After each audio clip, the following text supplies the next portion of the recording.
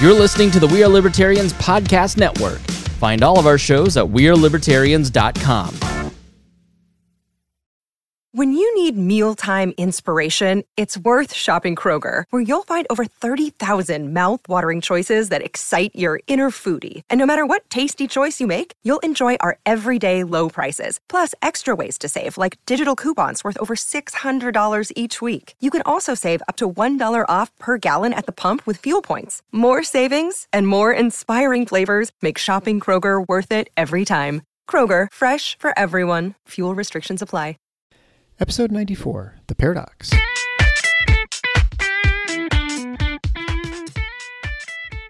Welcome to The Paradox with your attending, Dr. Eric Larson. He is a practicing anesthesiologist and clinical assistant professor at Michigan State University College of Human Medicine. Listen in as he takes you behind the scenes of what practicing medicine in today's ever-changing world is like with another doctor. The Paradox is a fun and accidentally informative show for physicians, patients, or anyone who has ever found themselves in a waiting room.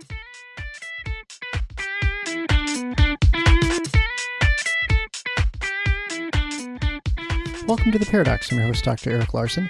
Thank you for joining me as we explore the U.S. medical system in a fun, informative format through expert analysis. Today's expert is Dr. Mary Tipton.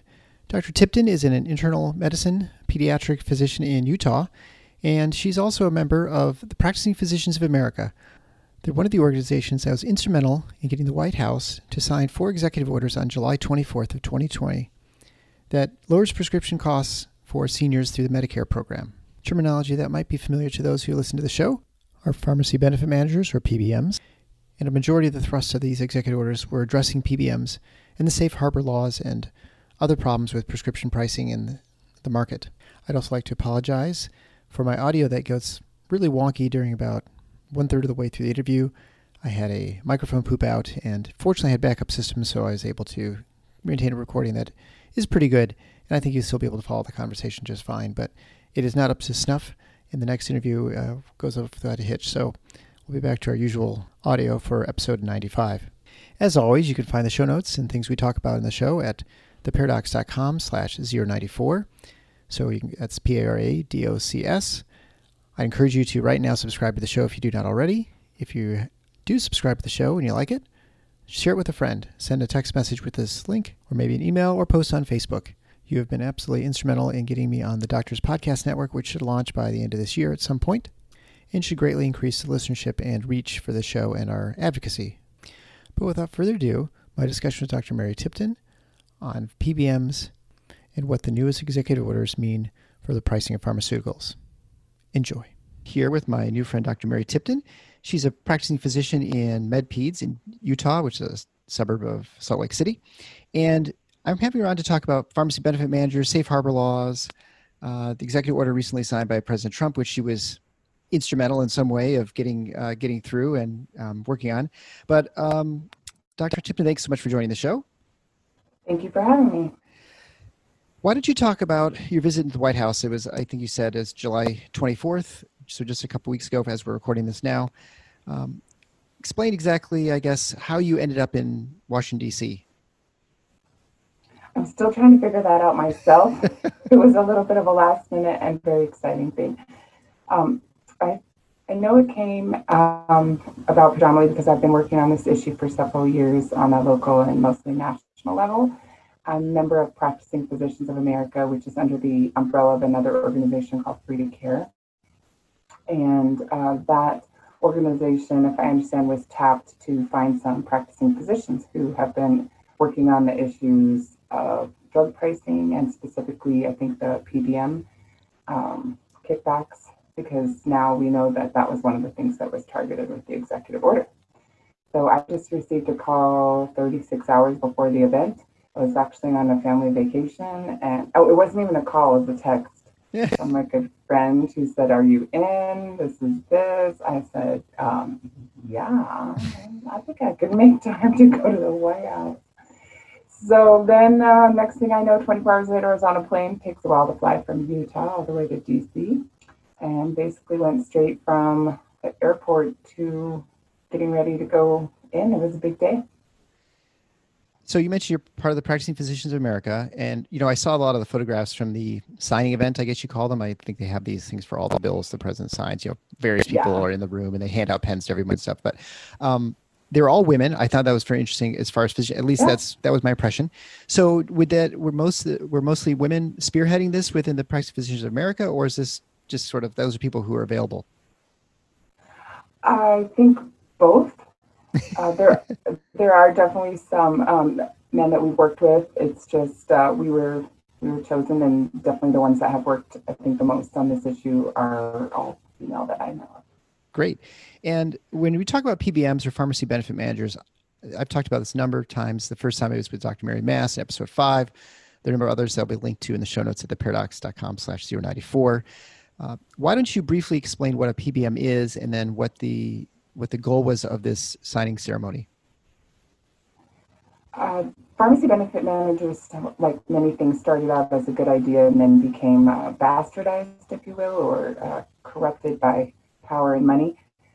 And so the pharmacy benefit managers are the middlemen or the go-between for the manufacturers and then the health insurance companies. So they administer or offered to administer the plans and negotiate the plans for pharmacy benefit within the health insurance companies. I think the problems came in that they negotiate on their own behalf and not necessarily patients. But the idea was that they would negotiate on behalf of patients and insurance companies for these medications. Right. And so I think, when we look at the implications of this, it obviously drives up the cost of pharmaceuticals to people with whether they're in insurance companies or I should say whether they have insurance or not. And so even people who don't have insurance, they see the same inflated prices at the pharmacies, and whether they're paying cash or through an insurance plan. And then you also see medication shortages, which I experienced, and I think every physician's experienced on some level. Both just I because think are related. Yeah, which are related because as you have these weird fees that are associated with being able to become a part of the PBM. You have to get on the formulary. These companies have to pay. It becomes so expensive that only a few companies can actually pay, and then you have less people who can produce their medication, and then some production line problem happens, and you can certainly see supply chain issues. With this COVID, where you see a couple plants closed down, and what was a very efficient system suddenly looks very.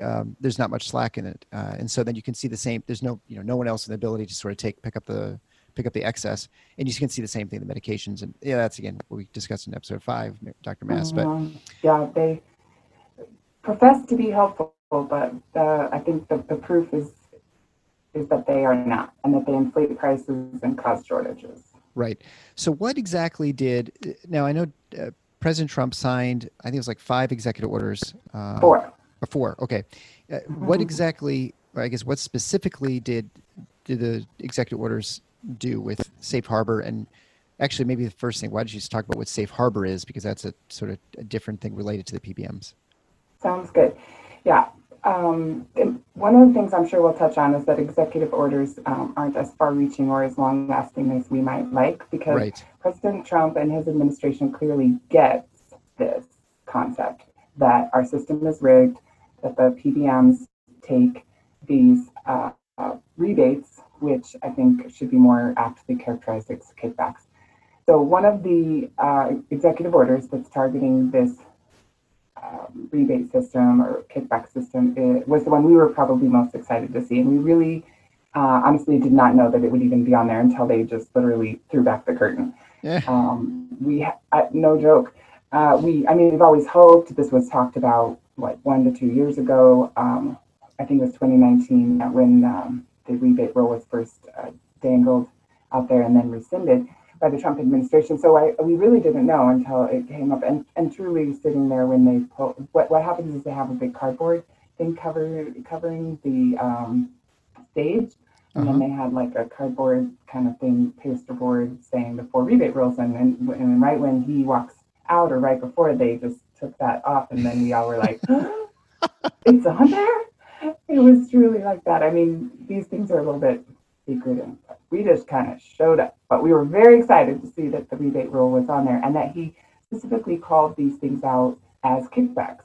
That's novel. I mean, for sure, the PBMs and the industry tries to utilize vocabulary to their advantage, to call them by a different, less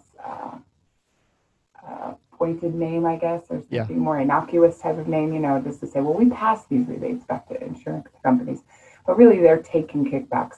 And I think that's a word that kind of helps the American public and doctors who don't know much about the system too realize that it is a bit nefarious and actually illegal in other supply chains and other industries. And so that brings us to what you talked about, the safe harbor. So the Congress has actually granted the PBMs a safe harbor to allow them to basically secretly accept and solicit and take these kickbacks for pharmaceuticals. And that, as I said, illegal in other areas, but they have a safe harbor for this. So the fact that the Trump administration, I think, would call them kickbacks, identify the PBMs as taking them and inflating prices is a victory in my mind. Although, as we might talk about, we have a long ways to go. Right. Yeah. So I guess to maybe explain it further too. So when you were talking about these kickbacks, rebates, it's sort of like the term, like if you're in support of it, you call it a plan. If you're opposed to it, you call it a scheme, right? It's sort of the rebates and kickbacks. So in theory, what happens, I guess, is that you have, there's a, they negotiate a deal. The pharmacy benefit managers negotiate a deal with the pharmaceutical companies, say we get a 50% discount on the medication or something like that. Theoretically, that would be passed on to the people who are purchasing it, right? They get a 50% discount on the medication. But what the pharmacy benefit managers oftentimes do is they charge you the full price or nearly the full price and keep the majority of that. So it sort of becomes a pay to play for the pharmaceuticals to get on the formulary for the PBMs. It certainly is. Right. And now that PBMs are owned by insurance companies, that money that they're passing back to someone is just put in their own pocket and a little bit harder to trace. And I think it's really hard for most people to realize that the pharmacy benefit managers are I think they're like the biggest healthcare companies profit-wise in healthcare, and that their profits are, I think, $1 billion. I think it's like $1 billion a day on average. So $360 billion a year. And so you can imagine the amount of lobbying power they have, the potential to affect regulation, the regulatory bodies, and it's a monopoly, I would say, except it's an oligopoly. There's three companies, Express Scripts, Caremark, and Optum, that control up to 90% of all the prescription transactions in the country. And I know from looking at this issue for quite a while that they work in collusion. They increase prices in lockstep. That's been shown. They certainly coordinate their efforts to maintain their profits. So they function almost as a monopoly and definitely are gatekeepers and control and rig our pharmaceutical system, I believe. So obviously the concern with the executive orders is that they're not permanent. With legislation, you have a bill that's written, and unless it has a sunset provision or has some sort of provision where it ends, it will be in effect perpetuity. Obviously, with an executive order, it's as good as long as a president thinks it's okay, or until the next president or some future president decides to change that. And that's always the risk with having ruling by executive order. That is correct. Right. And so, so why don't you explain what your plan is for your organization? Are you looking to try and push this beyond, or do you think legislators at this point are like, now it's sort of been decided, we don't need to mess with this, we've got other things to do? What's your legislative strategy? Well, first, maybe I should explain what this executive order does exactly and what the limitations of it are. Okay, why don't you do that? And then that will underscore why we have a lot more work to do. So these rebates that happen with all the transactions we talked about with these companies that control a lot of the supply chain, these rebates cannot be outlawed, I guess you could say, truly without a repeal of that safe harbor law from Congress. So we absolutely would need to change the underlying structure of how these companies are able to pick off money from every single transaction and control the market. And the only way to really do that would be to outlaw that safe harbor for PBMs. And we believe it would be best to even outlaw all the safe harbor for both PBMs and group purchasing organizations, who are like the PBMs of the healthcare supplies.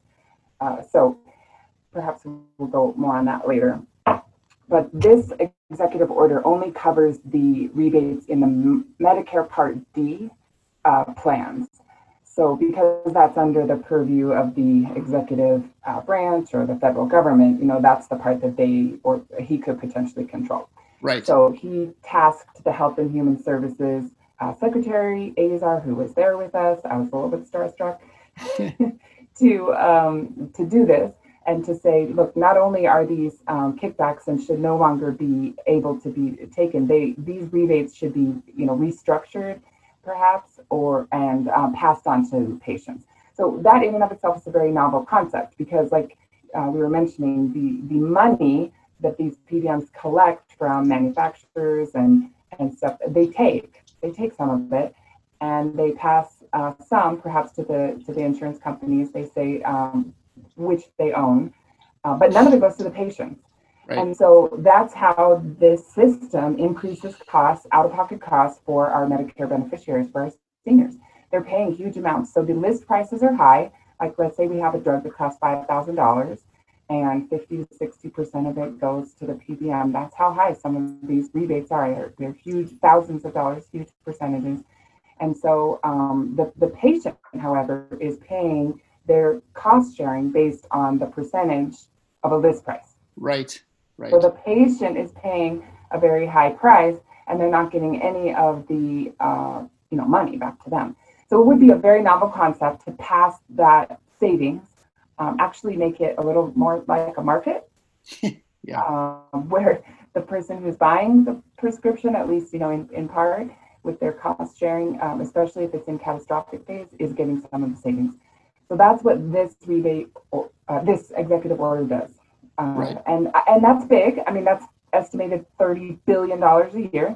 $30 billion a year would be saved from this section, but the scheme, I'm going to say, is much bigger than that. And so if it could be repealed for private insurances, it would be more far-reaching.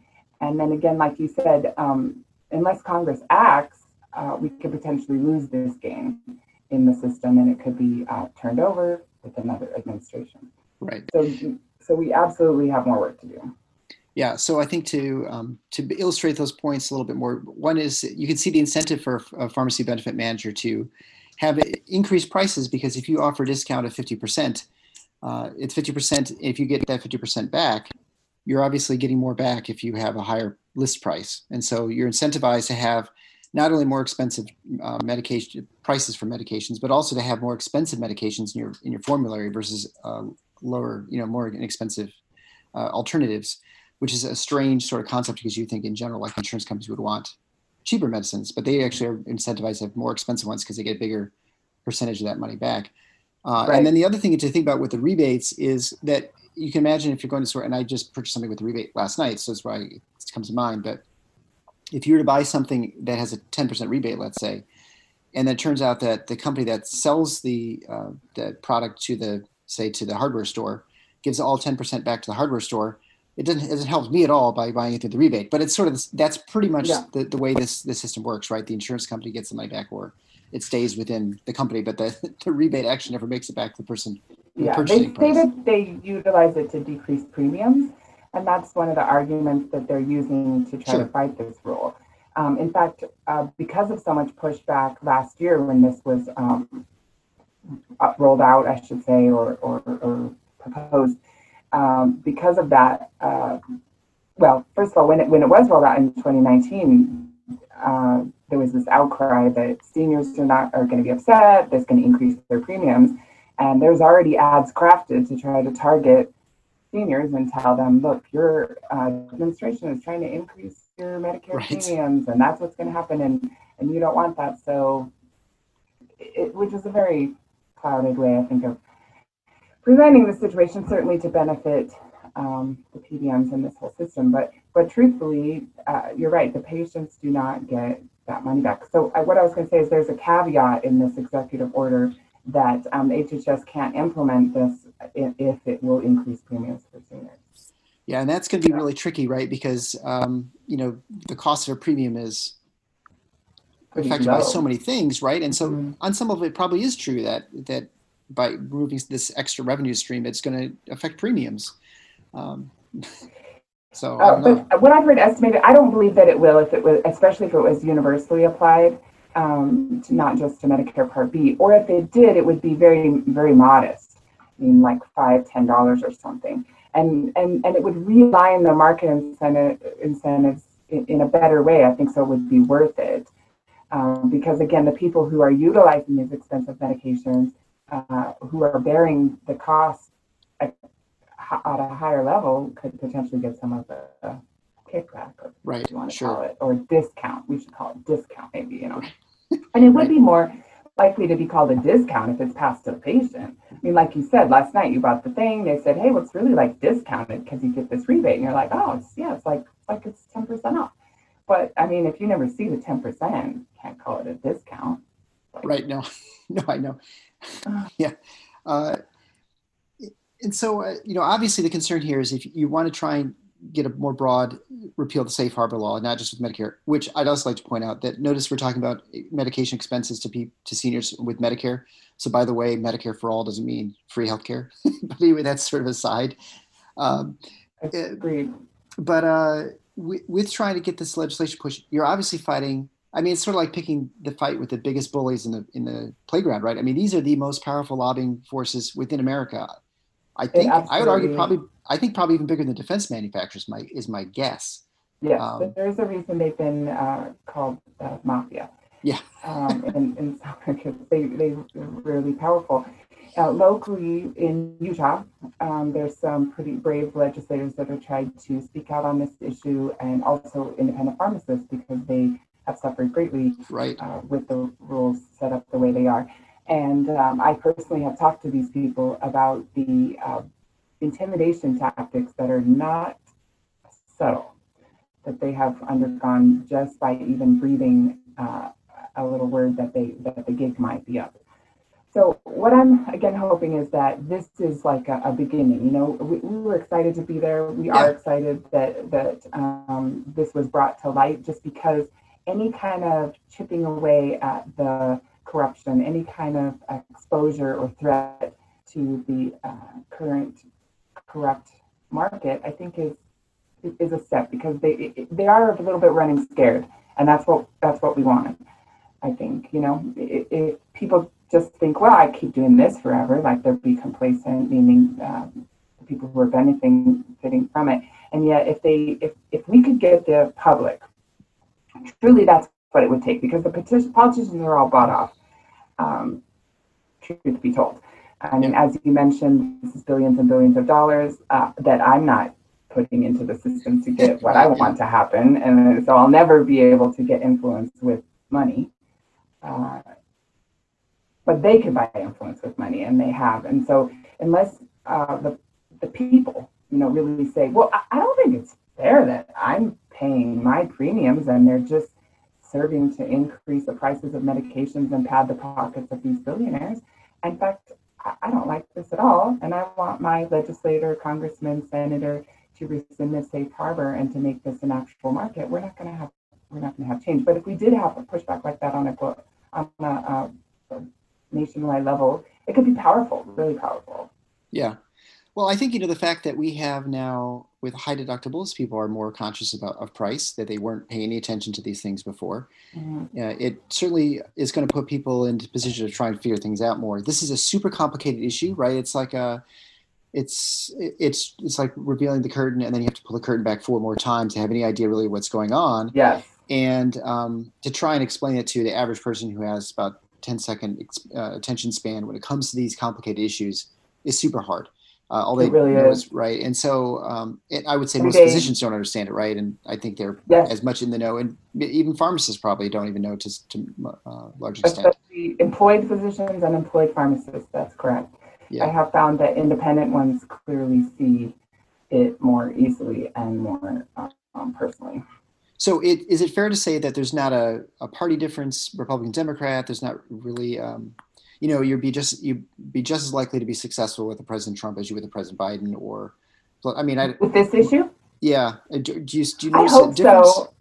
Our organization, Free to Care, is definitely bipartisan and doesn't attempt to be political. We are physicians first, and we promote the physician-patient relationship and the sanctity of that, and wanting to preserve that at all costs. And I believe that that is and should be a bipartisan issue. So I am hopeful that on some level we could get this accomplished, regardless of who is elected in November. Sure. Yeah. And do you notice a difference, like in the Senate or the House? I mean, as far as moving safe harbor legislation, do you find? I mean, I guess where do you find your supporters? This is the type of thing that people acknowledge behind closed doors, yes, but are unwilling to take a stand and jeopardize their gravy train for campaigns.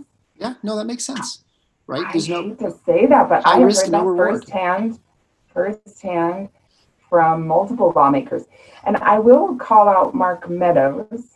I do believe that one of the reasons that this rebate rule was put back in, despite a lot of pushback, potential pushback from both sides of the aisle, is because the Chief of Staff, Mark Meadows, also really gets this issue and has been a supporter of repealing the safe harbor before he became affiliated with the administration more closely. So I'm proud of him, and I'm sure it must be a very unpopular and difficult situation. Even Trump mentioned, like if you listened or could listen to the speech that he gave, prior to the signing, he was like, I've been getting a lot of calls in the last 3 days. I mean, and one of my friends who's works for pharma and drug company, I mean, they were in a tizzy. Between this and the IPI executive order, pharma and these big companies were on alert. And I know that they were calling, and other lawmakers have been calling Trump and saying, what are you doing? What are you doing? So the fact that he would bring practicing physicians to the table, like myself, instead of other deep pockets or something, and allow us to be there for the signing, speaks volumes. The fact that he would call these rebates or discounts out as kickbacks, as they truly are, shows that he really wants what's best, I believe, for the physicians and the patients, and that he's not willing to just kowtow to the swamp.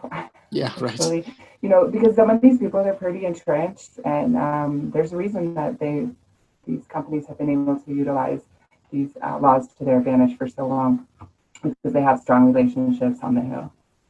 So it's impressive, I think, that in and of itself. And so I would hope that another administration could do that, but I am a little bit doubtful, because in the past it hasn't been too successful to get this issue addressed. Well, you wonder too, but I don't think anybody really has been working and pushing this very hard until recently. I mean, I don't feel like there was a lot of resistance to PBMs until around when Trump came in, and I think it's multifactorial.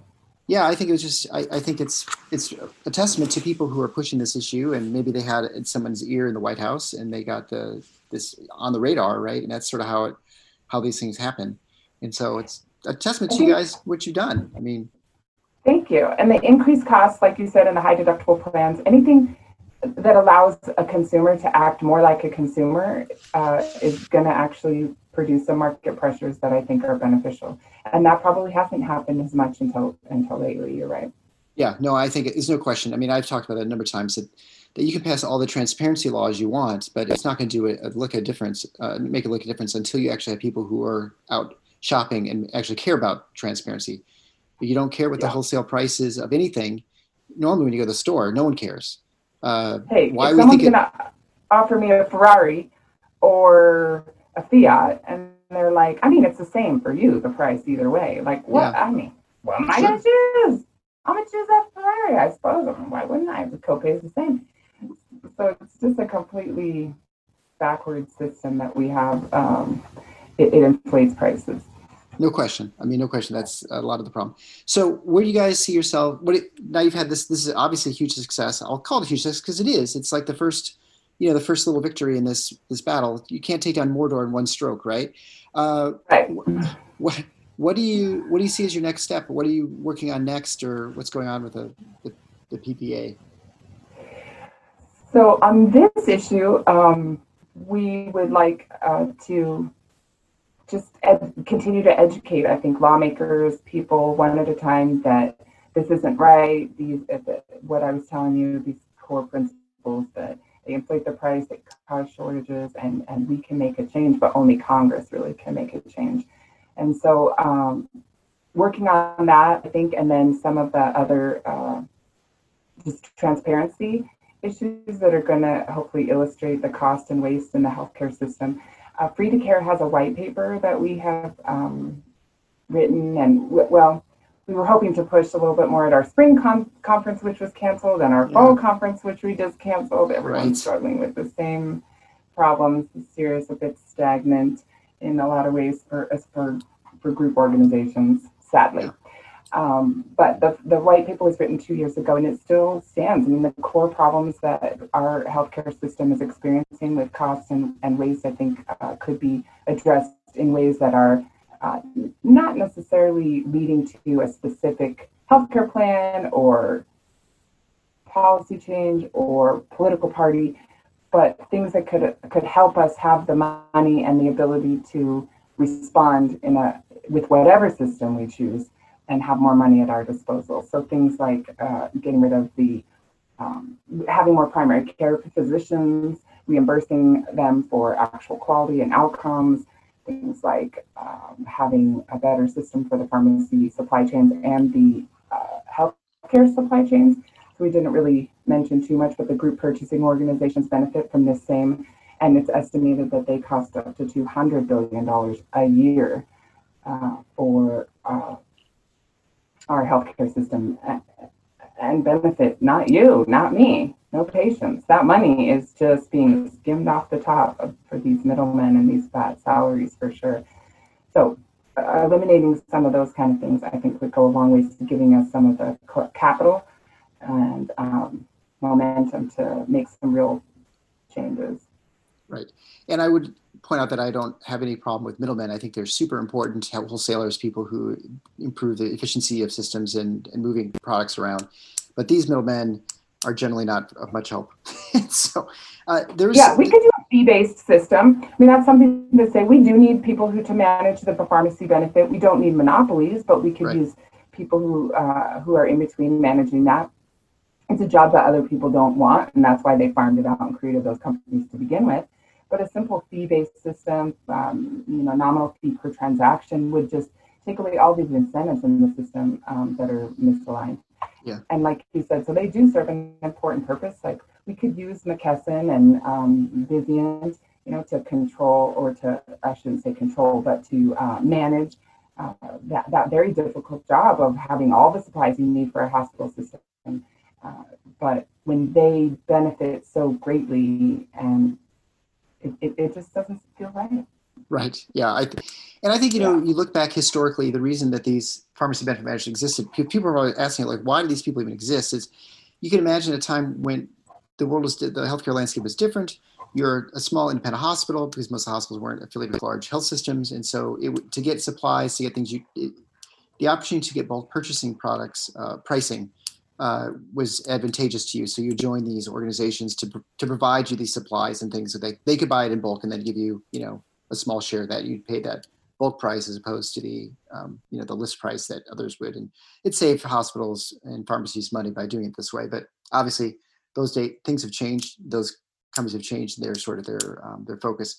There's word about these GPOs now, and maybe the PBMs also, because they're sort of interplaying together, opening up in Switzerland. Have you heard anything about this, and whether that's in order to get around some of these rules? Oh my goodness, I have not, but that doesn't surprise me. They are highly motivated individuals with a very sophisticated strategists. Yeah. So that could be, and PBMs, we should mention to your listeners, is an American phenomenon. I mean, it's not a worldwide system that's utilized. It's at least they're not set up the same if they do have these type of organizations. So pharmacy benefit managers set up the way they do is absolutely an American, since 1987, actually 2003 for the PBMs phenomenon. And not a coincidence that if you look at drug prices since then, they have gone up. Yeah. I thought perhaps we could talk a little bit about insulin pricing. That's something I'm really passionate about. I have a lot of patients who are diabetic, and I see firsthand and waste a huge amount of exam room time on trying to help my patients get insulin. And one of the executive orders was actually about insulin pricing. Okay. I didn't know if you know, one of them targeted just insulin prices based on the 340B program. Now, you want to talk potentially corrupt systems. The 340B, I think, is right up there in potentially one of those systems that's being misused or utilized for profits in a way that wasn't originally intended. And it's another thing that I think President Trump also realizes, and he maybe wants to make bigger changes, but the executive order was kind of a narrow little aspect. So what he did is he said these 340B programs. Now, 340B is a system that they came up with to try to discount certain drugs for low income or indigent people, as was the basic idea. So that, let's say, the reservation in Utah or the native reservation, that they could have a health center there, and then they could get prescriptions for a lower price so that they could provide them to their indigent patients at a lower price. That's what it's supposed to be. But over the last 10-ish years and more recently, I was astounded to learn with some research that that about half of our hospital systems, a third of our hospital systems and half of our pharmacies are now qualifying as 340B. And that clearly isn't quite right. And these pharmacies and hospitals are purchasing literally for pennies. Like in some cases, the transaction is a penny, something they just make up, called penny pricing, just so that there's a price, but it's basically free. And then reselling them at high prices through PBMs and to patients, and thus getting a profit. A huge amount of our non-for-profit hospitals, who we probably recognize clearly are for-profit in every way and not even paying taxes, are able to qualify as 340B and thus get these pharmacy products at extremely low prices. And yet they're not required to resell them or to pass them on to patients at these low prices. So it's a profit generating, and that's why they're exploding. So yeah, that's, you hear people complain about insulin pricing all the time, right? Like, it's a fairly recent phenomenon that insulin was once, I think, fairly inexpensive and has now really changed in just the last few years. For lots of reasons. The 340B program is just one way that they can capitalize on, that these companies can capitalize on bigger profits. But they also, insulin prices has been because of FDA rules that are basically crazy about molecules and generics, and there's loopholes there. The evergreening of patents has increased the price of insulin. Certainly the PBM issue and the kind of monopolies that we discussed have increased the price of insulin. So it's multifactorial.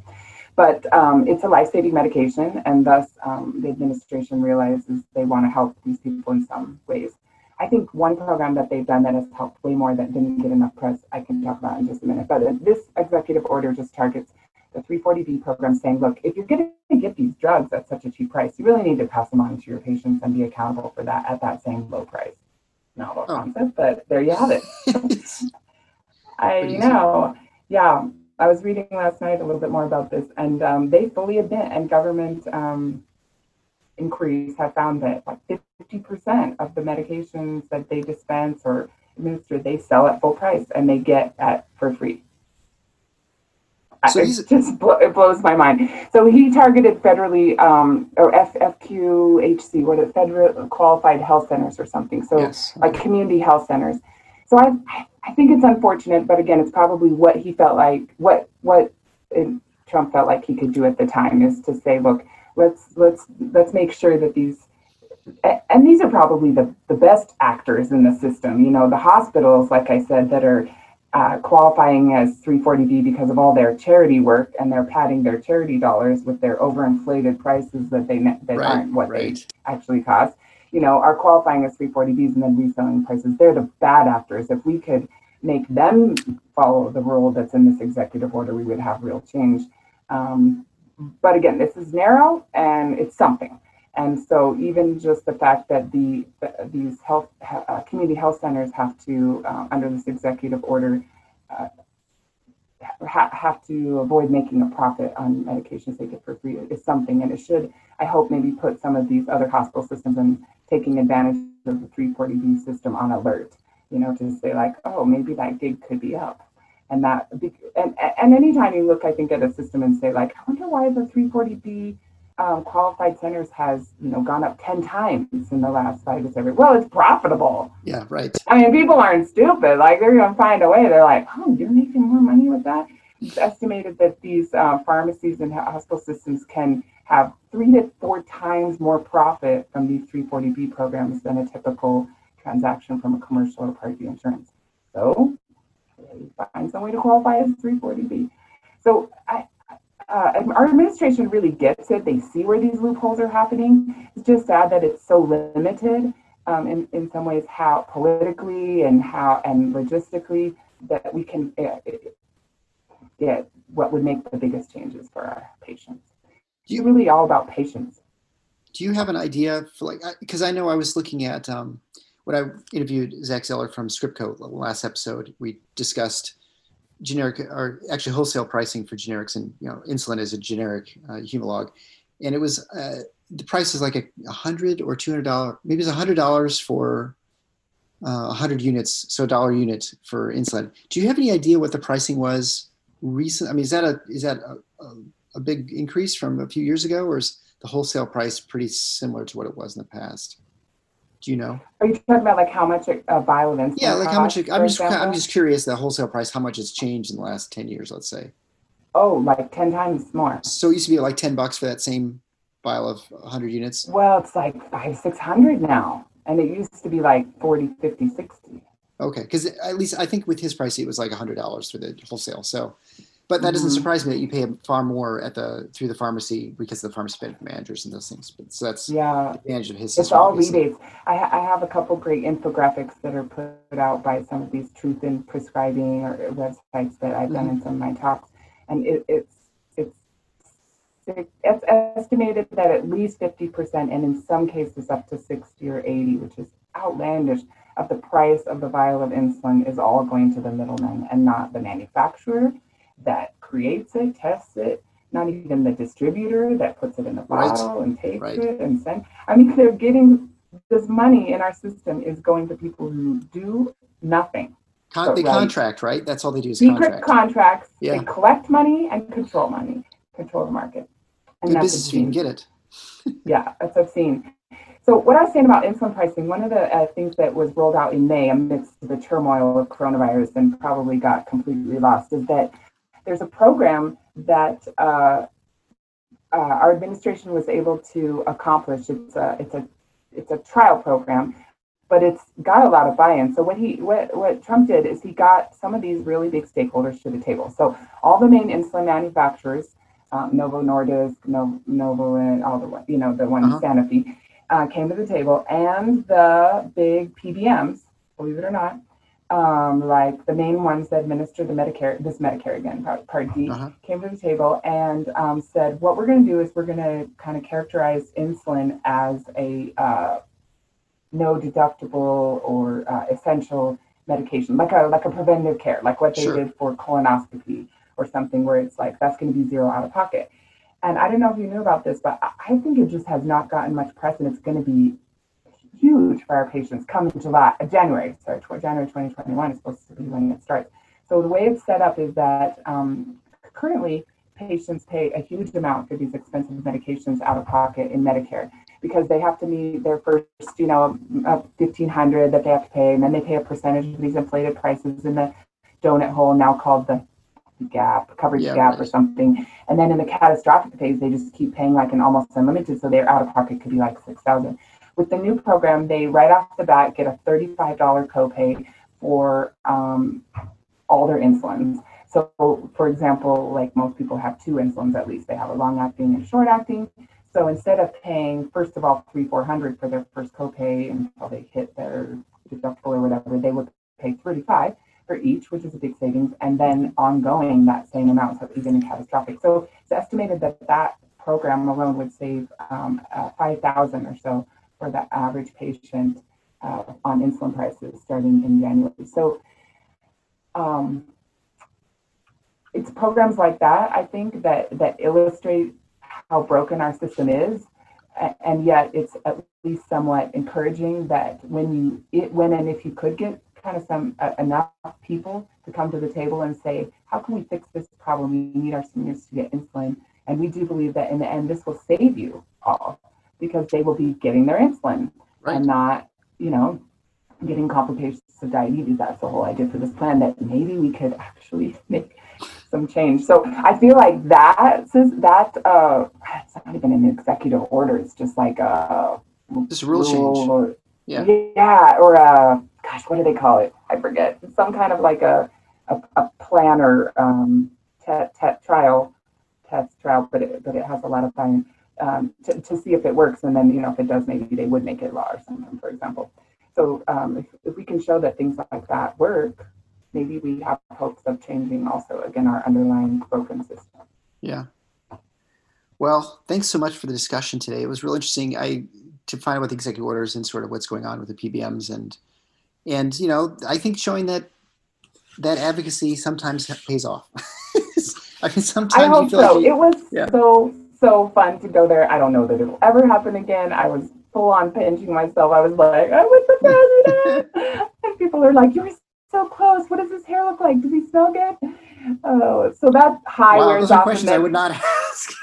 People are so funny. I don't know.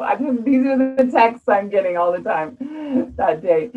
That and many other crazy things and weirdo Facebook requests that I was like, he died. Yeah. So that happened, but then when the high wears off, is what I'm saying, you kind of read through them and executive orders and look at some of the caveats and limitations. It brings you right down to reality. You're like, oh, yeah.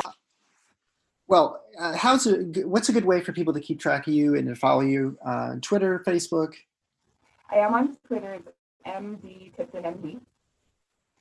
And also, yes, Facebook is Mary Delilah Tipton. It's Delilah without an H at the end, Delila. And I do try to post some of my escapades on both those locations. And the Free to Care organization that I mentioned, by the way, is available for any physician to join free, and also patients. One of it's a umbrella organization for other organizations. That's free, and then the number 2, and then the word care.org. So freetocare.org. Our white paper is there that discusses a physician-led roadmap to decreasing cost and waste in medicine. We just encourage people to learn more about the ways that we can improve our system outside of specific party or insurance plans, just to improve the physician-patient relationship and make more of the free market principles work. Dr. Mary Tipton, thank you so much for being on The Paradox today. Thank you.